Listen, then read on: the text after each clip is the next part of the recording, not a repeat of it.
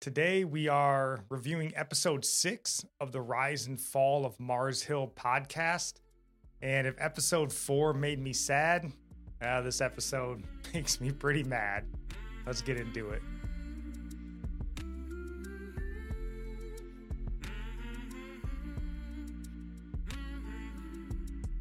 Welcome in. This is Religionless Christianity. I'm your host, Spencer. And this is my beautiful wife, Nikki. Hello. And before we dive into this episode, honey, is there anything you would like to say? Nope. Let's just get right into this. Get that anger out. Yeah, this one got to me. So as always, as we get through these episodes, well, I'll say like, subscribe, follow, jump on the Discord, share us with a friend, support us on Patreon. Why not when you're at it? So as always, we're trying to not give a whole lot of spoilers in these episodes because we're not going to try to dig through each and every little point in here. We're just trying to give our opinion on the big issues that we saw or that we heard addressed in this episode. So like all episodes up until now, this episode was a great listen. Really, as much as it made me angry, it was still, jam-packed full of information. And we encourage you to give it a listen, give it a second listen. If you listen to it the first time, after you hear what we have to say, maybe go back and give it another listen and see if we were off base or not. And then when you're done, come jump on social media and comment. Let us know where we're wrong or where we're right, where we have some agreement or disagreement. We'd love to hear from you guys. So there's a lot of views you can look. I can imagine. Yeah. So this episode was very eye-opening for me. Up until now, I've had my disagreements with the podcast that we've talked about in all of our episode reviews. But I was kind of open to the points that they were making, and I kind of wanted to see where they were going to go with this. This episode, though, I think changed it for me. Like I said, it sort of made me mad, but it was just very ooh, I'm not sure that I'm ever going to come around to seeing their way of things on this. We'll see how the next 6 episodes go, but you see a little pattern in the kind of people they have speaking. Yeah, definitely. We just kind of picked up on that and all right, let's pay attention to these people speaking and that's what we're going to focus on this one. And that was the thing. The first big point in this episode, and really there's kind of 2 points that they address really. And the first one was the rise of sort of Mark Driscoll through the digital media in the early 2000s. And then the second point they touch on later was his sort of joining the Young Restless Reformed movement, as they call it, kind of in the second half of the episode. So both points got me a little bit heated. So it doesn't really matter which one we start with. So we're just going to go ahead and start from the beginning and kind of work our way through. And the beginning sort of starts with 2 interviews. And the first one is with a guy named Brian Zugg. And the second one is with a guy named Jesse Bryan. So I have less of a problem with Brian Zugg. Not too big of a problem. I do have a little bit of a problem that we'll touch on later. But he wasn't as important, I don't think, as Jesse Bryan. I think for me, he was a huge problem in this episode. Jesse. Yeah, he was so just to be clear, kind of through episode 6, Christianity Today, and this was one of the big reasons that we've had issues with this, and we want to tell you guys to be wary of who they're interviewing. Up through episode 6, as far as I understand it, this is the 3rd atheist that they've interviewed to sort of critique Mars Hill and Mark Driscoll. Oh, it's not even that they're an atheist. There's someone who was claiming they were in the faith and now they're not. And I think that's worse than just someone who never was part of the church or part of the faith at all. In episode 2, I think it was the Jessica Jones girl, I think was her name. She was a self-proclaimed atheist.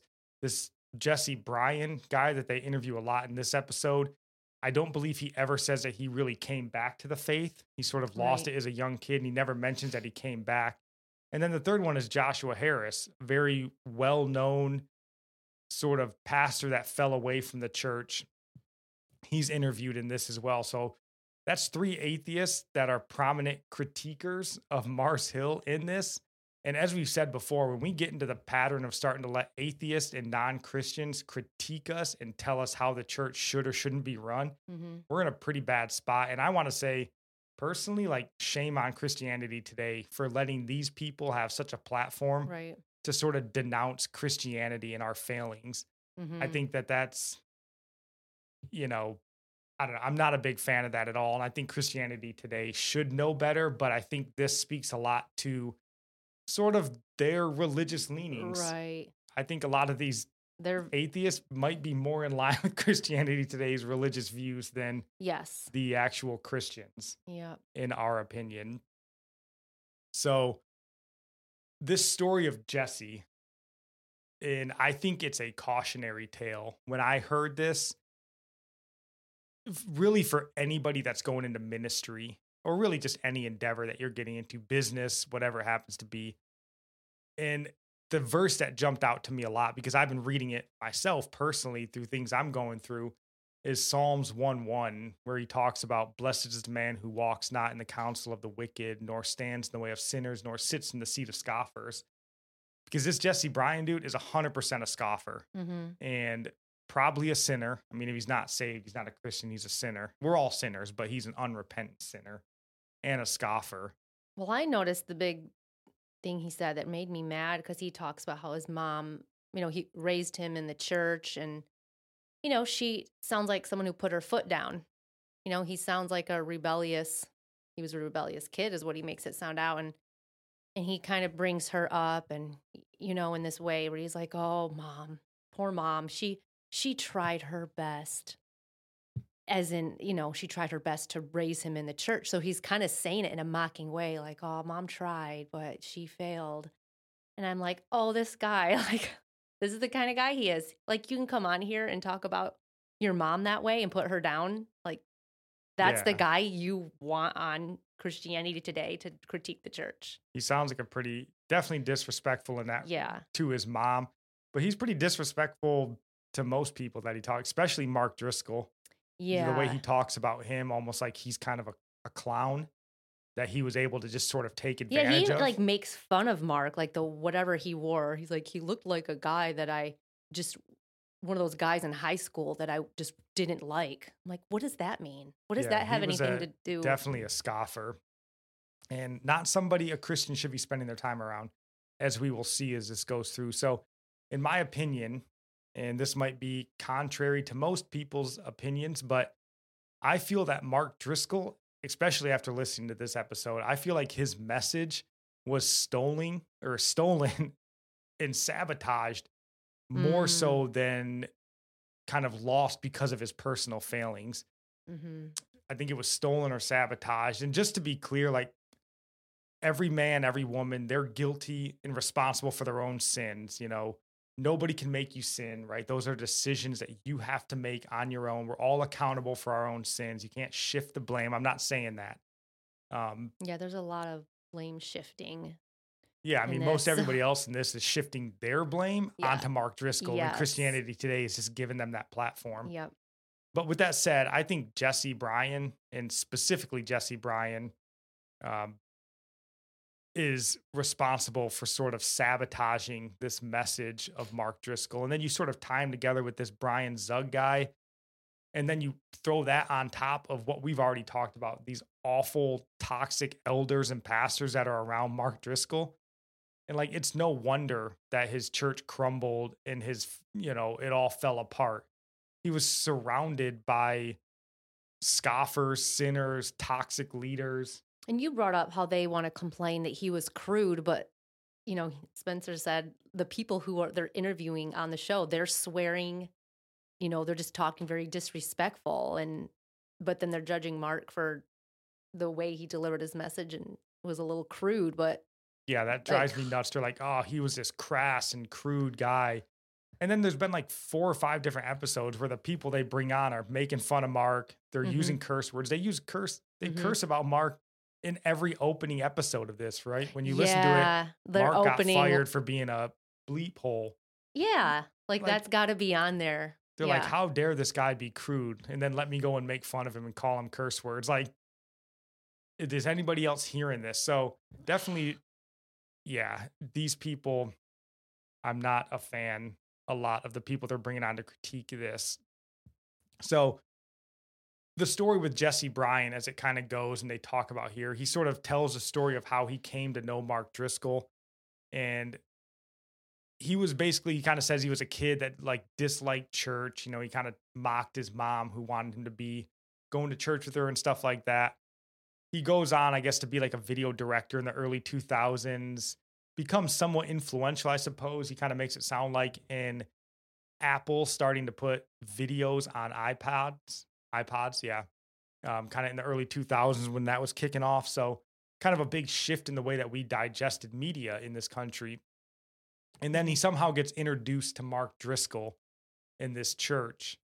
And then he sort of talks about how he met Mark Driscoll, you know, early on. And what I thought was interesting, you know, he talks about how when he first got there, Mark was sort of like closed off from people. He had a lot of people in front of him that he had to get through to kind of get to Mark. And, you know, Mark was kind of goofy and all these different things that he kind of talks about.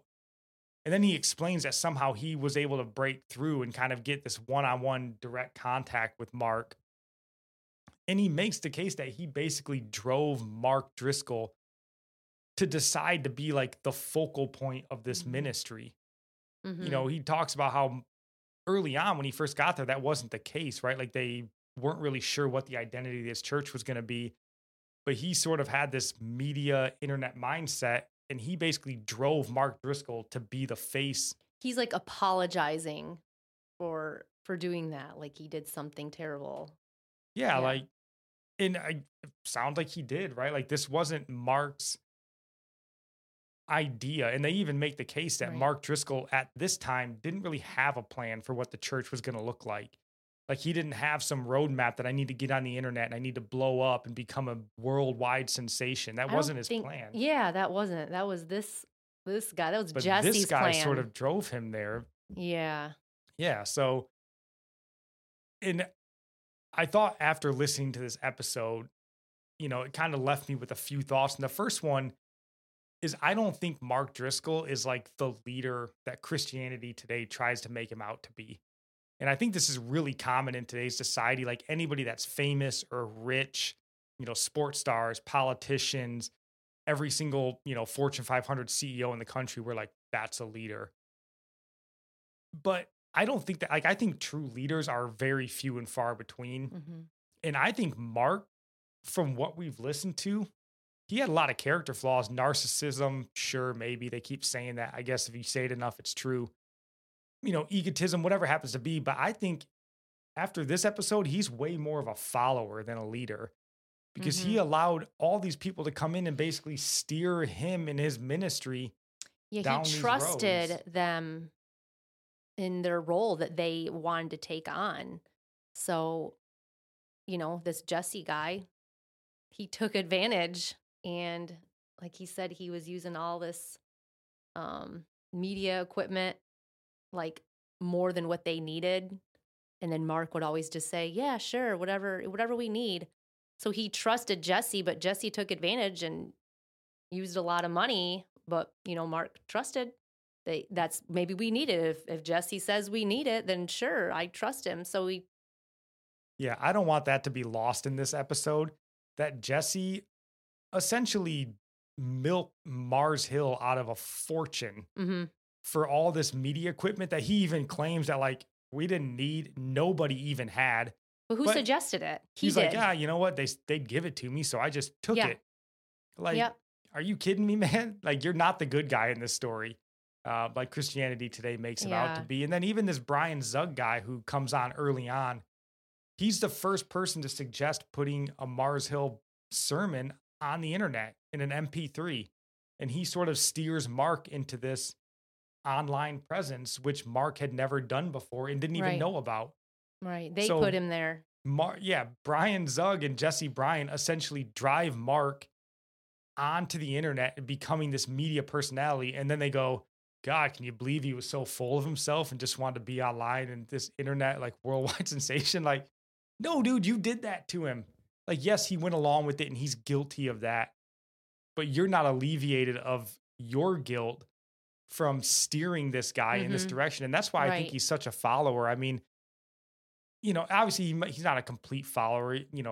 I'm sure he had a lot of say and input, but Yeah. you can see how these people are sort of steering Mark in this direction Mm-hmm. that he goes, and it's leading him to like lean into his worst tendencies. If someone is a Yeah. narcissist, don't give them a platform to showcase themselves all the time. Right. If you knew he was. And I can see looking back on other episodes now where they're like, oh, he was just firing people who disagreed with him. But if there were these kind of people on there trying to kind of take over and saying, this is what we're going to do with the ministry, it might just be too much work, too much money, just too much more distraction. Like it can be used, but like not everything all at once like that. And you're just putting all this knowledge in this area you don't know about into someone else's hands to handle this whole other aspect of the ministry, and he wasn't familiar with that part of it. And No, and he obviously wasn't ready for it. And that yeah. was what from this first half of the episode, when it was focusing on Jesse Bryan, I came away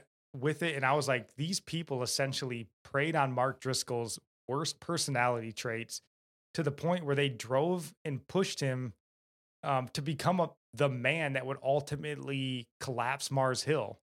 And I think Mhm. these men essentially stole the gospel and the message that Driscoll was delivering, that these early episodes were telling you was life changing for so many people. Mhm. And these guys essentially hijacked it, Yeah. and they stole the car and swerved it into a ditch. And now here they are going, can you believe that guy let us drive the car into the ditch? I can see now why Mark would say something, when him and his wife were praying about it, and like Yeah, and and they said God said there's been a trap set and all that's that, such a and they good made him point. out to be a paranoid. I know they use another word, but maybe he wasn't paranoid and this stuff all is true. Yeah, maybe at the end, Mark actually sat back and went, huh, they've been hijacking this thing from the start. And like, Because I think now they we're want a so far down the platform. road that we forgot where we even came from. Yeah. So, If this church was still standing, they would be on there boasting, I did this for the church. But now that it collapsed, they're like, oh, I yeah, don't can you want to. believe what he let me get away with? And Right, right. it made me think of a saying that we tell our kids all the time. I'm not sure they listen yet, and I'm sure you've heard plenty in your life, but it's the show me your friends and I'll show you your future. And I think that's so fitting with Mark Driscoll because he surrounded himself with godless people like this Jesse Bryan, toxic, weak leaders like his elders. And they ultimately led to the undoing and downfall of his church and ministry, in my opinion. Sure, he has to shoulder a lot of that blame Yeah. himself as well. It's not all on him, though. But the way this show is portrayed, like all these people are just as guilty as him, but Christianity today is serving them up a perfect platform to alleviate all their guilt and just dump it all on Mark It's Driscoll. really terrible. I'm nervous to listen to I think it's all the shameful, our other episodes Christianity coming. today. It is. I just, And that goes more into the second point. So they sort of lead in this second half, where they start talking about kind of where Mark Driscoll turned in his theology, is what they kind of say, where he sort of turned into this reformed theology. And we're not trying to get lost on like the merits of reformed theology or not. That's a talk for a different day. But what we want to talk about is just the way that Christianity today presented it. mhm. The host, Mark Cosper, whatever his name is, he talks about it kind of saying like, hey, at the turn of the century, there was this new movement that was starting to brew. And he's like, at the same time that the emergent church and postmodernism was starting to take root, and then this new movement came about and it started to gain steam. And he even mentions that it was a strange mix of denominations and theology. And the strange movement he's talking about is the young, restless, reformed movement. And what I thought was so fascinating about it is sort of the way that he almost is like putting them as like a competing view that sort of took away from this emerging church postmodernism. And I just find that so fascinating because the strange movement, the ungodly movement, in my opinion, is the emerging Mhm. church postmodernism, not the reform movement. You may not agree entirely with reform theology, but reform theology is not trying to mix in LGBTQ, Right. critical race theory, all these sorts of things. the emerging church, that's postmodernism, you know. The emergent church is pretty new. Reformed theology is Yeah, they're going back way back. to the original kind of thing. So I just thought the way that they sort of introduced that, it's almost like, and maybe this is just because of the way that we see Christianity today. I think that they are a very, because if you do like, we'll just did a quick Wikipedia search of emerging church. And one of the lines in there is they say the emerging church has evolved into progressive Christianity, Hmm. which is largely unchristian Christianity. It's not, yeah. It's liberalism, it's progressivism, postmodernism. Yeah. And we think that's a lot of Christianity today's leanings. Christianity today, like we said, is Christianity today. Yeah. Not So real I Christianity think at all. us feeling that way about Christianity, and you may disagree, when we hear them say these things, we already think, so that could be our bias, that Christianity today is a progressive Christian organization. So when we hear it, they're like, oh, they're trying to kind of guide you into thinking that there is this like weird, young, restless reformed. And then they attach it to this Driscoll guy that they've been telling you for 6 episodes is a Right. monster. And you're like, ooh, that reformed Yeah. theology is for all the Mark Driscolls of the world. And you're like, hold on a second. Like, Yeah. I don't think they're the bad guy in this story. Let's focus a little bit more on that postmodernism that's ruining American Christianity today.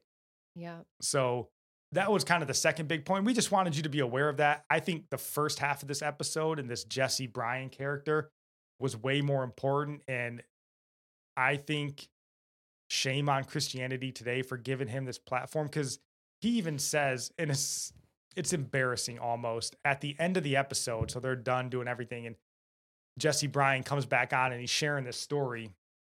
And it's almost like they're sharing it, trying to make Mark Driscoll seem like this glory hog. They're in Libya, whatever, and they're going and he's like, oh man, he took us on this shoot and it was all day long and we're lumping around all this super heavy video equipment and it's hot and doing all these crazy shoots. And he's like complaining about it. And you're like, you're the one that told him to buy all this equipment, right? You're the one that put in his mind that he needed to do all these. And now here you are going, oh man, he's making us go out and do all the stuff I told him to do. And then he complains because Driscoll like goes to this resort with him and his family, and he makes the videographers go back to this, old motel. Did he make them though? Uh, I'm sure they're adults. They can stay where they want. Well, I'm sure that their point is that Driscoll could have brought them with him and like paid more money for this Jesse Bryan guy. Because yeah, he tries to like paint himself the victim, like, oh, we had to go and do all this super hard work and heavy equipment in the hot sun. Yeah, dude, you are the one that told him to do that in the first place. You're the one that told him to buy all this equipment. He didn't know anything about it. Like, you got to go to Libya. That's kind of cool. So- Like, who cares where you're staying? Like, Yeah, I think this Jesse Bryan dude is a bad guy for the church. He proved to be a bad guy for Mars Hill. So as we get ready to wrap this episode up, honey, is there anything else you would like to say? Well, yeah, when I was listening to the episode again, just to kind of, I don't know, make sure I didn't forget any details, in the middle of the episode, they have this psychologist and spiritual abuse expert on. And I realized they didn't even like say that she was commenting about Mars Hill at all. It's just very random. They're just like, here's Diane so-and-so. And that's it. Like, I don't even think she knows about Mars Hill, probably. It's just really odd. It's like, Yeah, she she's comes on and she says something that's like not even in line with what the rest of the episode is. No. And she's somehow tying like spiritual abuse and like a spiritual fatherhood to abuse. It is Lucy. She I doesn't think even. they don't believe that someone can be a spiritual father figure, because they have these clips of Mark talking about the burden, the father burden for those in the church. And that's good. He should feel that way. That's a loving emotion. And then right after they play all these clips where right after Mark's talking about how he wants to care for the church in that way, she gets on and she says, everyone wants a spiritual daddy, but we already have one. He's in heaven. So it's like implying like we shouldn't look to anybody on earth for spiritual guidance or to, watch out for us. which is what Mark was all about, like getting after people, like, like all the ones where he's screaming, like, how dare Yeah, and you? they Like, even that's make how a note- dad would talk to his son if he really screwed up. And they make note in the earlier episodes that Mark had a huge passion for being like the father of this church and these people, even at a young age. So this was definitely something in line with his ministry. Yeah, but she makes out like, and I still don't think it's about anything to do with Mars Hill.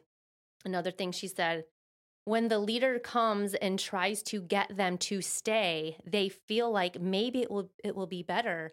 And so they stay, but they're so worn down. Like, so there's no instances in past episodes on the Mars Hill podcast where Mark is begging people to stay because they talked about how he had no problem getting rid of people who didn't agree with the vision of the church. Like, he was bragging about how many people he had to fire. So why would this psychologist be talking about begging people to stay, but they're so worn out? There's nothing about him doing that. So that's why another reason I don't agree. I don't think that she's even addressing Mars Hill. I think they just got some random clip of this psychologist talking about spiritual abuse in churches, but it has nothing to do with Mars Hill or Mark. Yeah, it definitely sounds like it's just kind of added in out of nowhere. Yeah. It doesn't seem to fit the rest of the episode. And like I said, she doesn't even make note of Mark Driscoll or Mars Hill or anything. So Right. I don't know. Christianity Today might have just had that lane in reserve and just needed to find somewhere to stick it in, but it didn't seem to fit here. So very odd. So we agree that you should have a spiritual, even if you have an earthly father, it's okay to have a spiritual father that's not God. Like, you can call them your pastor, your shepherd. Like, I know you're not supposed to call them father, but it's okay. It's biblical to have somebody above you guiding you. If you're young in the faith, you need to look up to somebody more mature in the faith. That is the whole thing Mark was talking about. Call him a father or a spiritual father or whatever, a mentor, your pastor, same thing.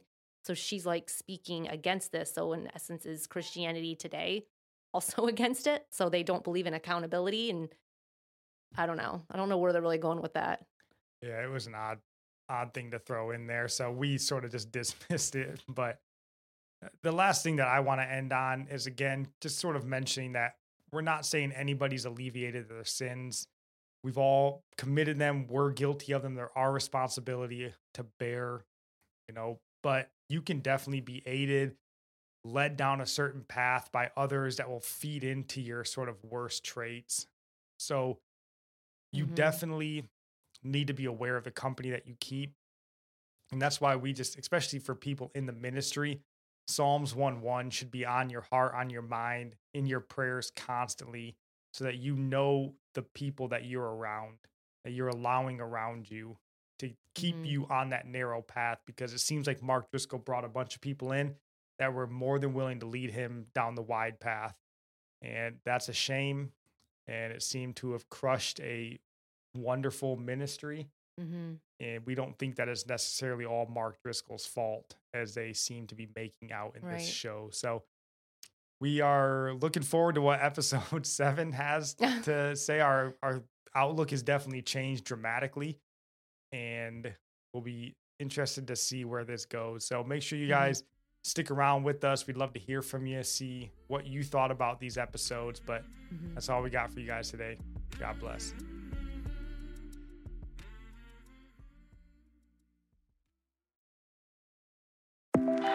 For America's climate goals, investing in clean energy adds up.